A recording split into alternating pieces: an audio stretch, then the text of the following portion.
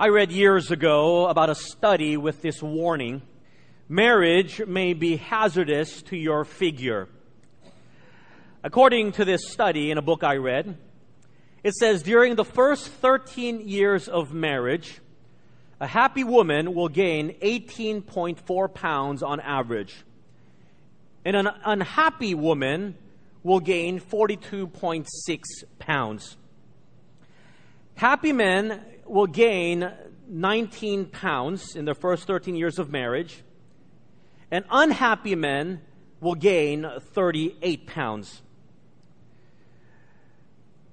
I have gained 40 pounds since I was married 12 years ago. I don't know what that says about my marriage. But I am happily married, which means there must be a mistake in this study. Perhaps because they don't account for wives who cook very well. Or in my case, living in the Philippines, where you can call almost any restaurant and they will deliver to your house 24/7. The sad truth is that there are many unhappy people in relationships, whether as singles in friendships or as married couple between spouses, or even between business colleagues. They don't show their unhappiness in weight gain, but it shows in the deep darkness of their hearts. It's not because happy couples do not fight. It's often because unhappy couples don't know how to resolve conflicts. As we talked about last week, conflicts and disagreements in relationships, even in loving relationships, are inevitable because people are sinful. Here, in any relationship, you take two imperfect people and you put them together hoping for a perfect relationship. But two imperfect people coming together brings with it an imperfect relationship, often with conflicts and disagreements. Last week we talked about 3 ground rules or 3 heart motivations that must undergird every conflict. Go fight it out. It's very natural, we as sinful people. But when you fight, make sure these 3 ground rules are intact. Make sure that there is a continual pursuit of love. Not a pursuit of change, but a pursuit of love. Make sure there is the seeking and the seeing of the good in others. And then the admonition not to do anything harshly or something you will regret. If you missed the sermon last week, I invite you to go to our website and listen to this very important message. While conflicts are inevitable, they'll naturally happen. Resolutions to conflict and reconciliation will not. Conflict resolution and reconciliation is something you and I need to work at with the help of the Holy Spirit. It will not naturally come. And that's what we want to take a look at this morning as we continue our study in the Song of Solomon in our series entitled This Thing Called Love. Now, we talk about conflict resolutions. Perhaps you are expecting that I'm going to give you top 10 ways for how you can resolve conflicts. Things that you must do practically. I can spend the next few days talking about conflict resolution techniques. And there are many. You can read them in most marriage books, whether Christian or not. They'll tell you don't shout when you're fighting. Count to 10 before speaking so that your anger will have subsided. List 10 things that you like about your spouse to try to enhance or rekindle that love. Never say never. Never say always. Get a mediator. Go see a counselor. Don't fight in front of your children. Resolve issues before you go to bed. I've talked about techniques before. I've shared with you the techniques Cindy and I often use to resolve a fight, especially a fight where we both feel that we are right and no one wants to admit anything wrong. And so no one wants to say sorry first. And so we will resort to the technique of kindergarten children. And we will agree to say sorry at the same time. And as I've told you before, we will count to 3. 1, 2, 3, and then say sorry together. But I will say sorry about a half second after she does, so that in my mind she said sorry first. You can get those techniques to resolving conflicts in any books. But when we talk about biblical conflict resolution or reconciliation, we're talking more than about techniques. We want to talk about the biblical elements that make up conflict resolution. 3 elements that are part of any reconciliation process. And we will look to the scriptures this morning. You see, when we employ techniques towards conflict resolution, it only addresses the superficial aspects of reconciliation. It masks the real problems that are often there. You see, it's easy to put up with someone. It's easy to pretend that all is well. But because the issue is never really dealt with, the issue will often not resolve itself and rear its ugly head over and over and over again. And that's why couples, friends, will fight over the same things over and over and over again. You see, true conflict resolution is not about winning or losing. It's not even about giving or taking. That's all part of the techniques of resolution. Real reconciliation is complete. It is satisfying. It is unconditional. What are the biblical elements that make up reconciliation? Let's take a look. If you have your Bibles, I'd like you to turn with me to the Song of Solomon, chapter 6, verse 4, as we exposit to chapter 8, verse 4. Song of Solomon, chapter 6, verse 4, to chapter 8, verse 4. If you're new to the Bible, it's towards the middle of your Bible. Song of Solomon, chapter 6, verse 4. As you're turning to this passage, let me remind you from the sermon last week that the last time we left, our arguing couple, they had a fight in the evening. Solomon had come late in the night, desiring intimacy with his wife, only to be spurned by his wife.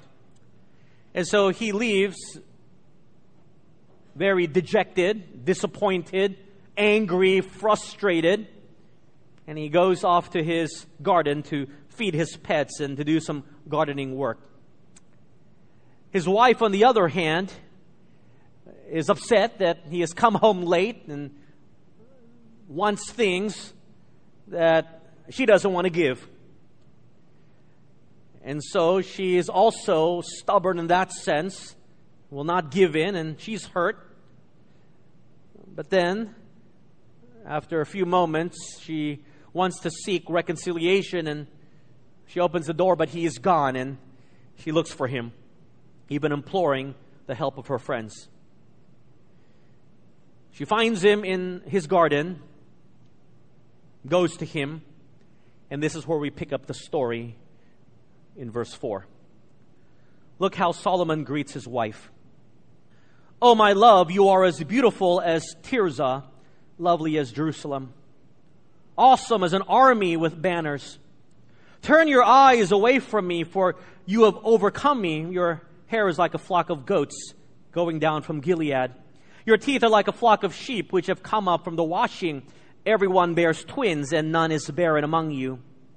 Like a piece of pomegranate are your temples behind your veil." When his wife comes to the garden, Solomon is still angry, but he doesn't grunt. Ugh. He doesn't sigh. He doesn't say, "What do you want?" as many husbands would do to their wives in the same situation.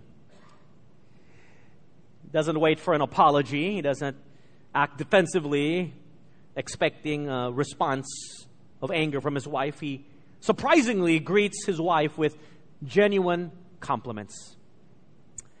As you read verse 4 to verse 7, it should elicit in your mind that these words are very familiar, because these words are used to describe his wife while they were still dating, when they first met. And these are the very same words Solomon used to describe her on their wedding night. describing her eyes, her smile, her teeth, her cheeks. He says she is beautiful, lovely. In fact, in verse 5, he says, turn your eyes away from me, for they have overcome me. What he's saying is, you are so beautiful that I'm confused. I don't know what to think. How can I be angry at the one who stands before me, the one who I love? And sometimes we're in that sort of tension. We're angry. And it's very easy to be angry when we don't see the other party, right? That's why people can shoot off angry emails. That's why they can, over social media, bash someone. But it's very difficult to be very angry with someone when you see them face to face. And Solomon is saying in verse 5, I see you now, the one I love, and it's confusing me. Turn your eyes away from me. Don't look at me so that I can continue to be angry with you. But what you see in the response of Solomon is a foundation of unconditional love.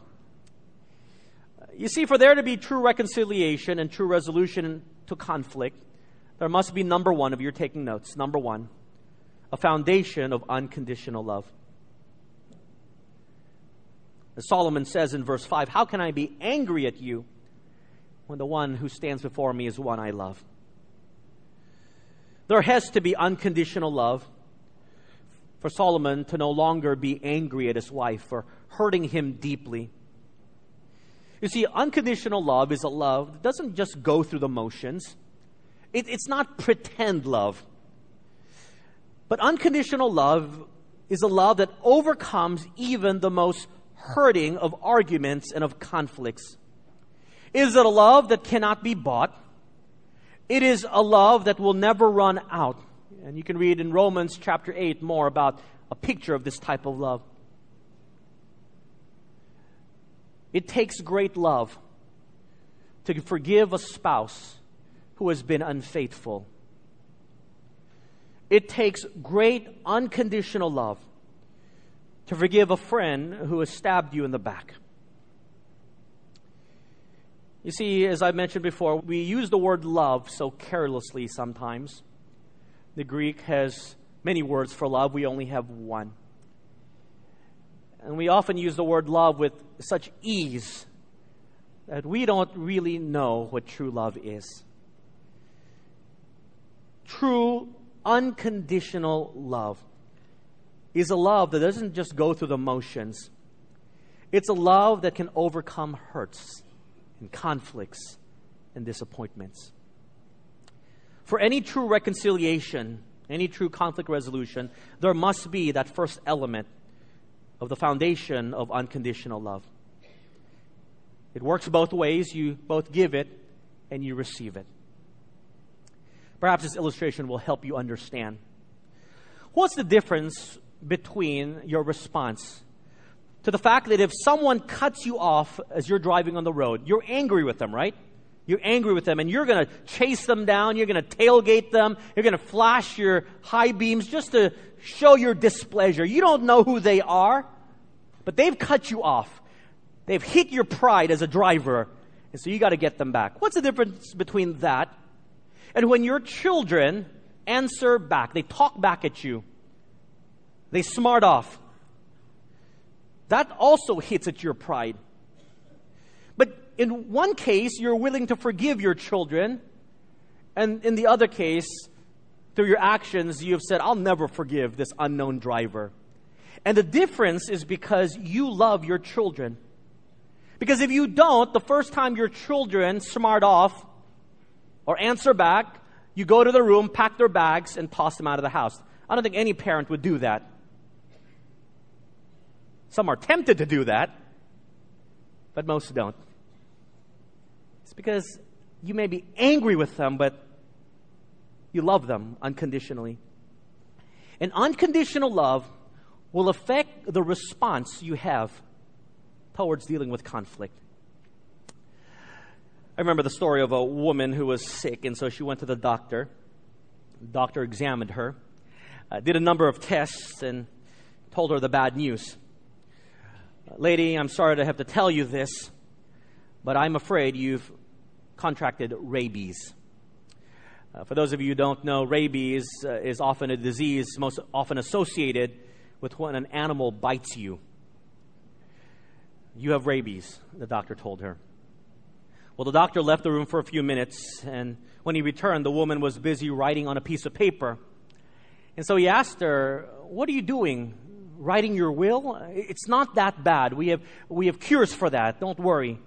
You'll live." She says to him, "No, doc, I'm not writing my will.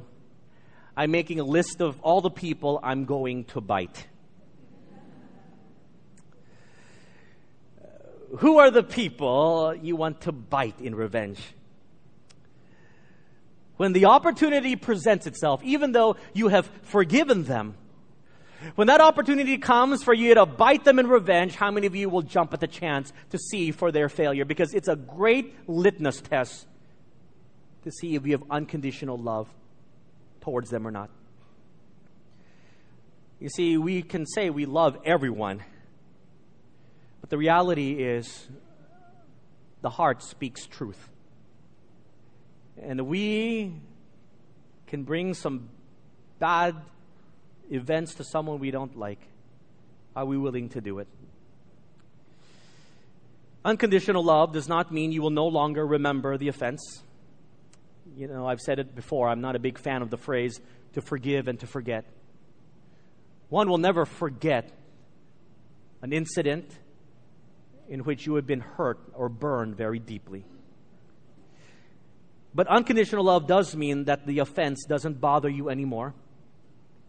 It doesn't affect how you treat others, because unconditional love has overcome that offense.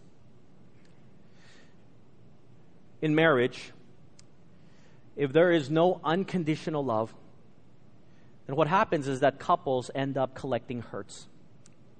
And there are a lot of couples who live together that are very unhappy. People who are in deep relationships who are very unhappy because they're only putting up a front. They're only putting up with the conflict. They're not dealing with the issue. And so they end up collecting hurts. And it goes something like this: I hurt you, I appease you. You hurt me, you appease me. You hurt me, you appease me. You hurt me, you appease me. And before you know it, both are getting a divorce. Because if there's no unconditional love as a foundation, then what happens is that we're ready to bite in revenge. And instead of a loving relationship in marriage, it becomes a tit for tat. You do this, I do this to you. That's a terrible way to live. Children, in the same manner, if you don't forgive your parents with unconditional love, in Chinese we call it kyo-hun, if you continue to keep that bitterness and harbor that bitterness without ever letting it go, then you can't wait till you leave the house.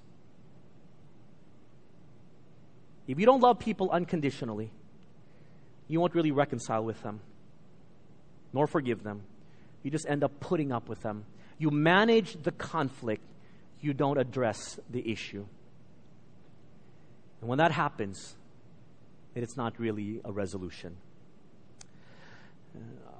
I think of the story of the great reformer, John Wesley. He was contemporaries with another great reformer of his day, George Whitefield, both godly men. In fact, they worked together in the early days, except they had a differing doctrinal position that caused a rift in their friendship, and they no longer saw each other. Whitefield and Wesley parted company. They worked separately. Once, George Whitefield was approached by somebody who may have expected him to criticize Wesley. The man asked Whitefield, "Do you think you will see John Wesley in heaven?"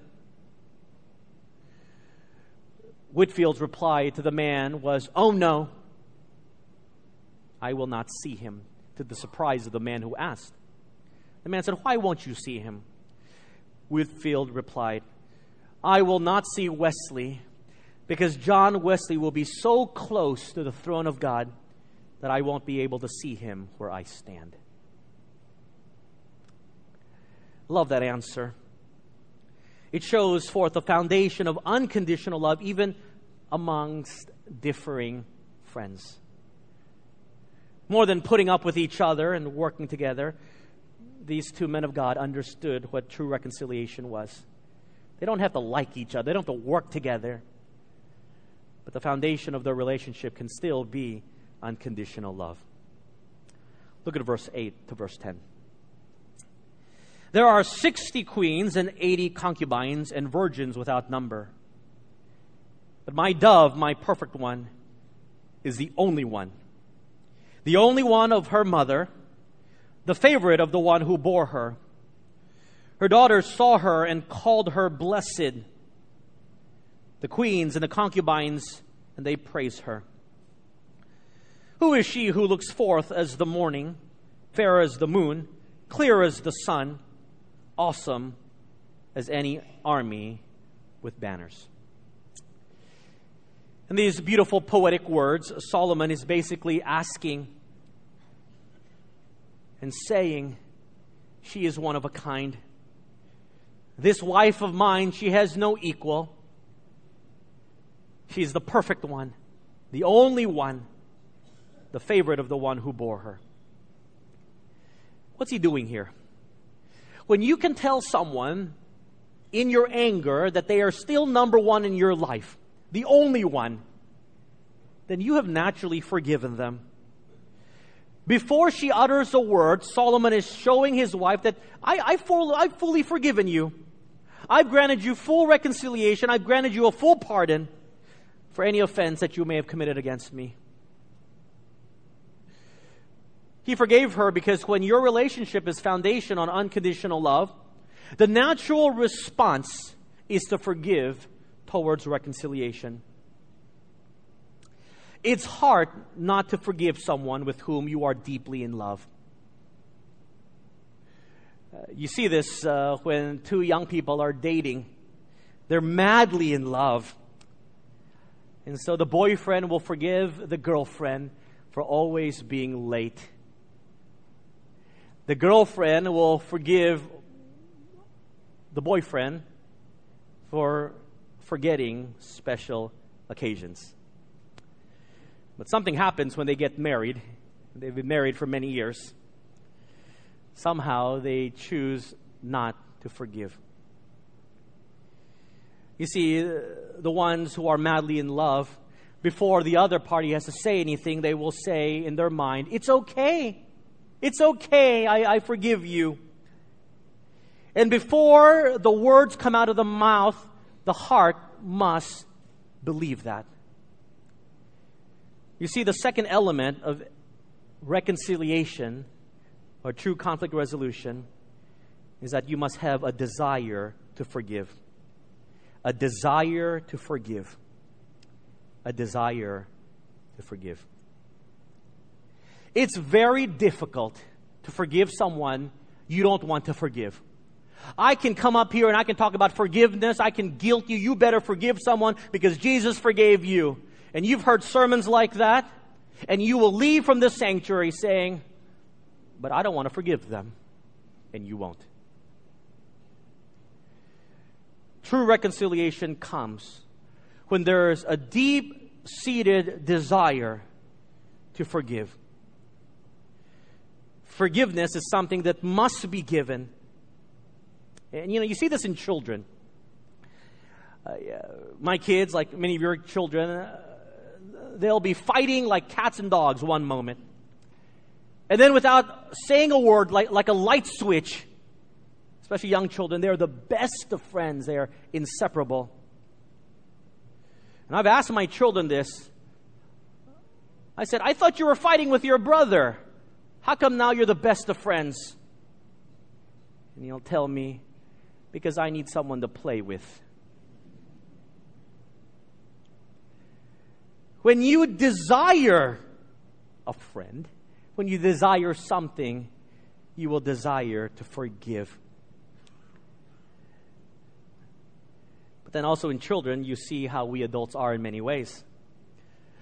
If you have two fighting children, you want them to reconcile. You can make them say the words, but they won't mean it, right? You get two kids together. "All right, tell your brother sorry." "Sorry." Now my kids will say this. I'm sure your kids as well. "Daddy, he doesn't mean it." I said sorry. Well, you don't mean it. You didn't say it in the right tone. So we as parents have gotten a bit wiser. We don't just make them say sorry. We make them hug each other. We make them kiss each other. And usually they can't do it without laughing. And so that usually breaks the ice. But forgiveness, it's an act of the will.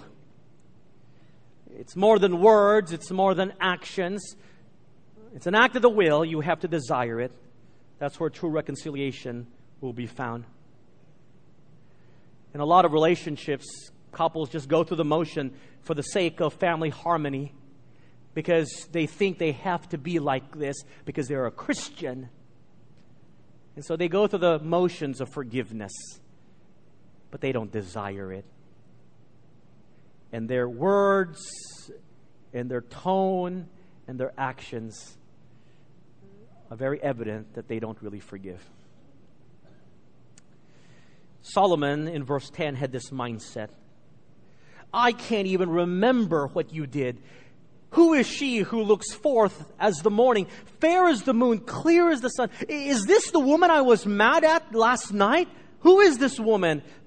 He is assuring her, I forgive you in such a way that I don't hold this back. I'm not going to file this away, that in 2 years I'm going to bring this up. Hey, you remember that night? You spurred me. All is forgiven. I desire to forgive you. I've put this incident behind me, and I've forgiven. It's an act of the will. Do you desire to forgive in reconciliation? I don't know if you like the Peanuts comic strip series, the Charlie Brown Snoopy stuff. That I enjoy it, and I remember reading a comic strip in particular. And if you know this series well, you know that there's a brother and sister named Lucy and Linus. Lucy is the bossy older sister. Linus, the softer, kinder younger brother. Always with his security blanket. Linus was watching television, and Lucy comes into the room and tells Linus to change the TV channel to what she wants to watch, threatening him with her fist if he doesn't change the channel. Linus says to Lucy, what makes you think you can walk right in here and take over the television? Lucy says to her kid brother, these 5 fingers. Individually, they are nothing. But when I curl them together like this into a single unit, they form a weapon that is terrible to behold. And then you read in the next strip, Linus tells Lucy, what channel do you want? And then in the very last frame of this strip, Linus has left the room, turning away. He's looking at his fingers, and he says to his fingers, why can't you guys get organized like that? A lot of us are so organized that our hands are perpetually clenched. And as someone has said, you cannot shake hands with clenched fingers. A desire to forgive towards true reconciliation means your hands must be open. Never organize too much to fight because you love them too much. Look at the reaction of Solomon's wife in verse 11 and 12. She is literally in shock. I went down to the garden of nuts to see the verdure of the valley, to see whether the vine had budded and the pomegranates had bloomed. Before I was even aware, my soul had been made as the chariots of my noble people. She says in verse 11, I went to find you to see if there was still hope in this relationship, to see if we can make amends. But in verse 12, before I knew it, before I was even aware, my husband Solomon has fully forgiven me. Wow. Verse 12 is a very difficult verse to translate in the Hebrew. This idea of my soul has been made as the chariots of my noble people. Perhaps it's the view that she says, You have put me on your regal, royal chariot, right at the forefront. You haven't pushed me away. I'm now at the forefront of your life. I'm in shock. I'm amazed. I expected an angry response. You and your desire to forgive me, before I even said a word, your heart already forgave me. You see, when there is a desire to forgive on the part of both people in a relationship, it restores confidence that relationship will endure any conflict. If spouses understand and know that there is a deep desire to forgive, yes, someone will be upset. You'll get mad. If children understand that parents desire to forgive, and parents understand that children desire to forgive in a relationship, if that desire is there, then come what may, come whatever the conflict, that relationship can be restored and put intact. As you have the elements of the foundation of unconditional love and a desire for forgiveness, then it will result in the third component of true reconciliation, which is what we'll look at next. Look at verse 13. Return, return, O Shulamite. Return, return, that we may look upon you. What would you see in the Shulamite? As it were, the dance of the two camps. Verse 13 is spoken by friends who had gathered there. They were nosy. They were peering into the garden. Maybe these were the women friends. And when they saw the exchange between Solomon and his wife, they called out to the woman. They were kind of like the cheering squad. Shulamite, Shulamite. Return, return, so that we may see you, Shulamite. You see, Shulamite is the feminine form of Solomon. Just like Victoria is the feminine form of Victor, Stephanie is the feminine form of Stephen. Shulamite is the feminine form of Solomon. You can loosely translate it Solomoness, if you want a female form of that. So they're calling out to her, Solomoness, Solomoness, Shulamite, Shulamite. What are they saying? They're saying, I picture the both of you so close. Apparently they were in an embrace. They were hand in hand, holding hands. They were together, his arms around her shoulder, around her waist. What a different picture that has been painted. You see, last week in chapter 5, we saw that they were fighting, feeling very apart. They were in two separate places. They were so far apart, in fact, they had to search for one another. But now they are together. They are pictured so close that they cannot be separated. In fact, the Bible tells us in the end of verse 13, as it were, they were dancing the dance of the two camps. Perhaps they were literally dancing in great closeness. But the Hebrew word for two camps is the Hebrew word Mahanayim. Mahanayim literally means two camps. And if you remember from Old Testament history, in Genesis chapter 32, verse 2, when Jacob was returning from his homeland back to meet his brother Esau, he was scared. He had just left his homeland with Laban, back to the promised land. There, God shows up and appears to Jacob to assure him, saying, Jacob, the camp where you are at is where I am at. God's camp resides in Jacob's camp.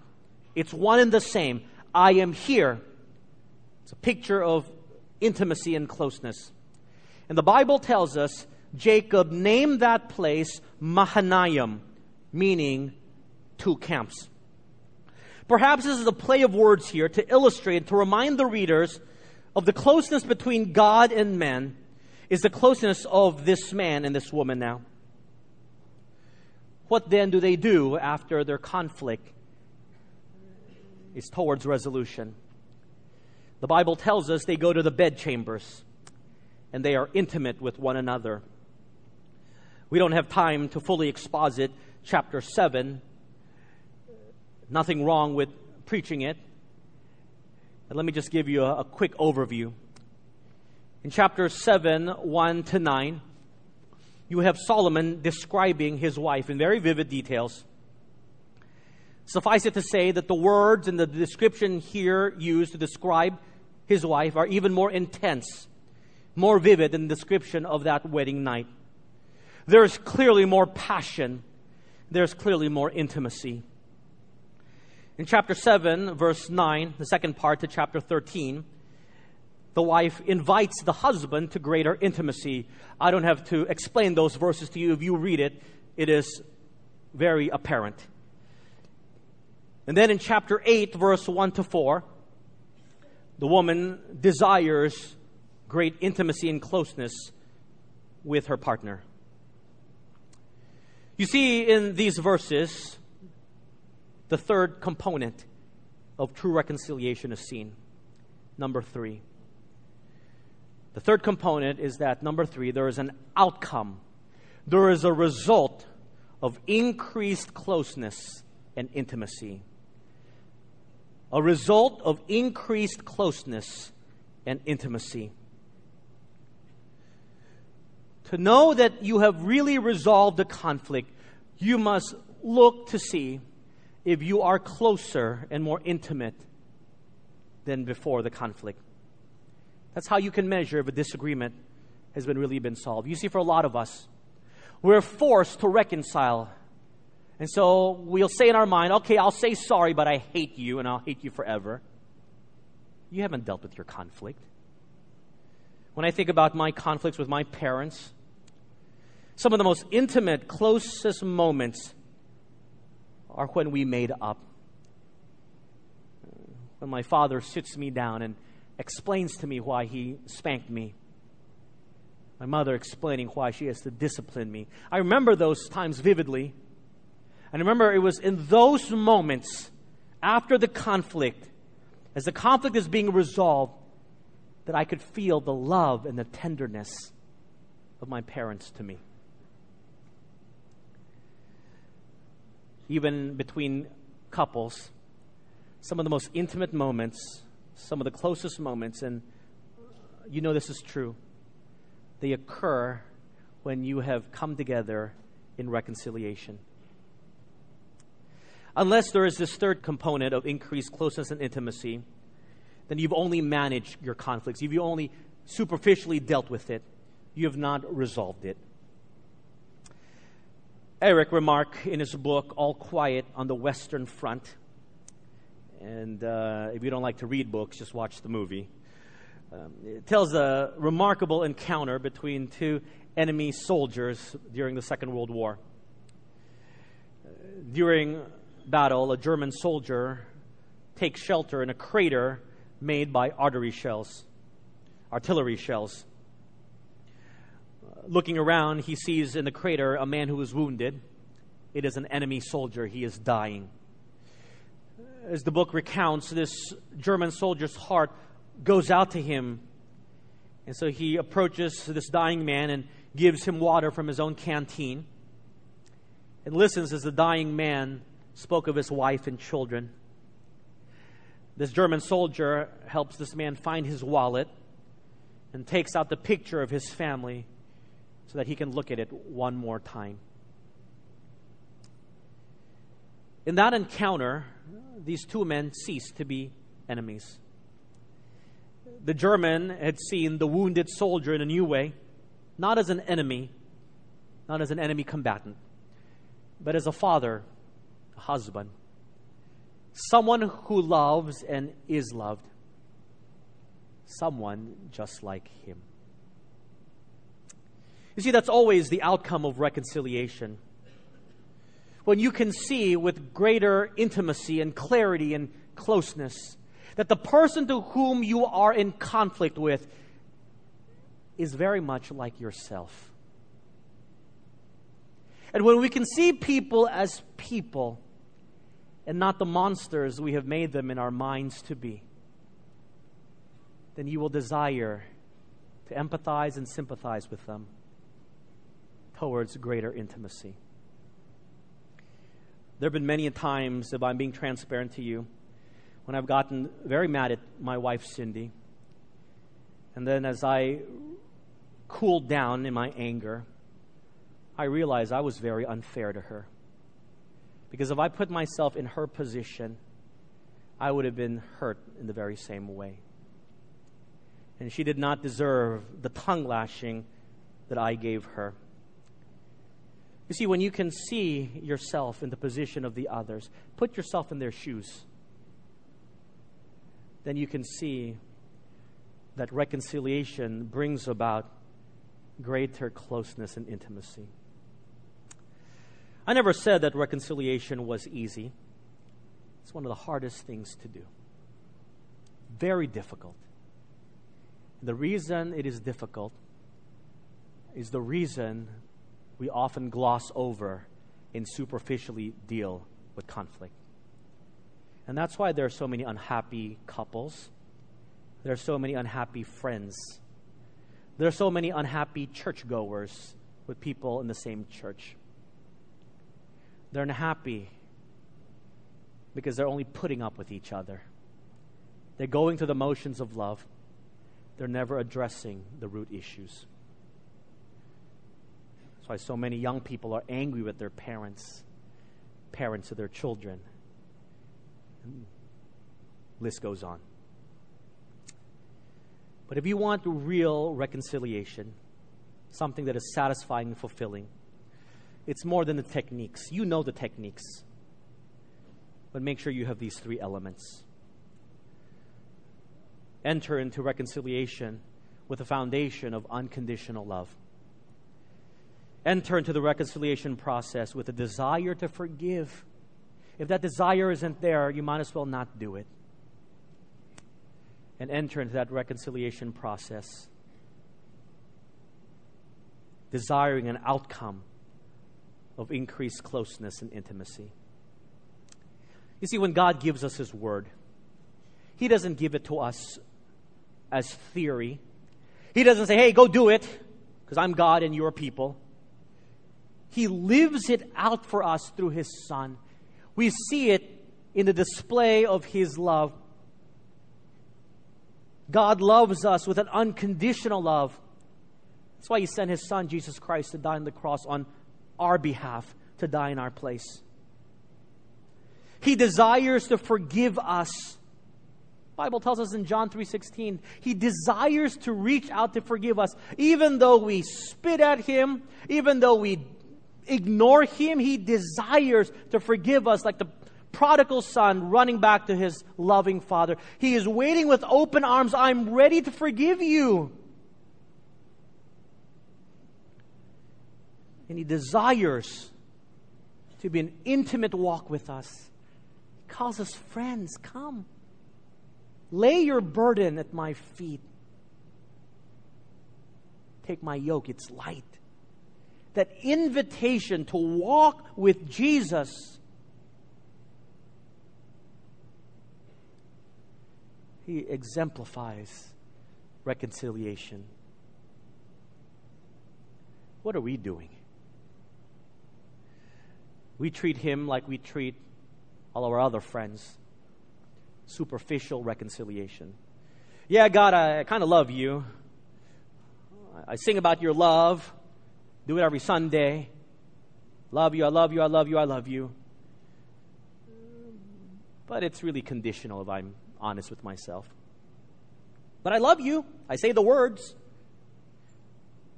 Well, God, I want you to forgive me. And we especially run to Him when we need something, all right? That sort of fake love. Hey, God, I'm really, really sorry. Forgive me, forgive me, forgive me. I'll never do it again. I'll never do it again. And we do it the next day. When we need something, we run back to God just so we think He won't give us some bad luck or something. When we don't need Him, God, I don't need you. Hey, God, I'll be intimate with you. I'll desire closeness with you because I'm about to graduate and I need to get a job. I need to pass my board exams. I need to get this business deal. I need to have a child. So, God, I'll be close to you. When I get it, thanks, God, don't need you anymore. And the way we treat Him, it is a wonderment that He still loves us with an unconditional love. He says, I know how you treat me, but I love you anyway. The Bible tells us nothing can separate us from the love of Christ. Reconciliation between you and God, He has enabled it through His Son, but it's in your hands. Reconciliation between you and friends, church members and colleagues, husband and wife, parents and children, it's in your hands. What are you doing? I end with this story. Story of the French novelist and playwright Alexandre Dumas. If you've heard that name before, it's because he wrote the book, The Count of Monte Cristo. He wrote The Three Musketeers. The story goes that Alexandre Dumas once had a very heated argument with a rising young French politician. Their argument was so intense that a pistol duel, which is very common in that day, was inevitable. You know what a pistol duel is. They would march off a set number of paces and then turn around and shoot each other, and whoever got shot died on the spot. Argument solved. Well, the problem was both men were superb shots. They were excellent marksmen. And so if they did a pistol duel, they'd hit each other and both would die, and that would defeat the purpose of their argument. So they decided to draw lots. And the agreement was that the loser agrees to just go and shoot himself. And unfortunately, Alexandre Dumas lost.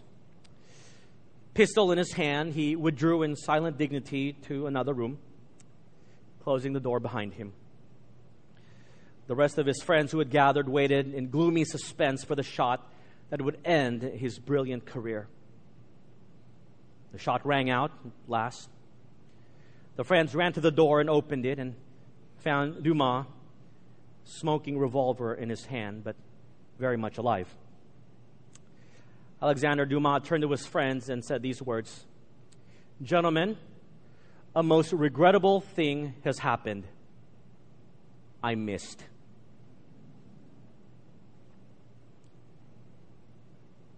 So it is in reconciliation. It's in your hands. Do you intentionally miss? Let's pray.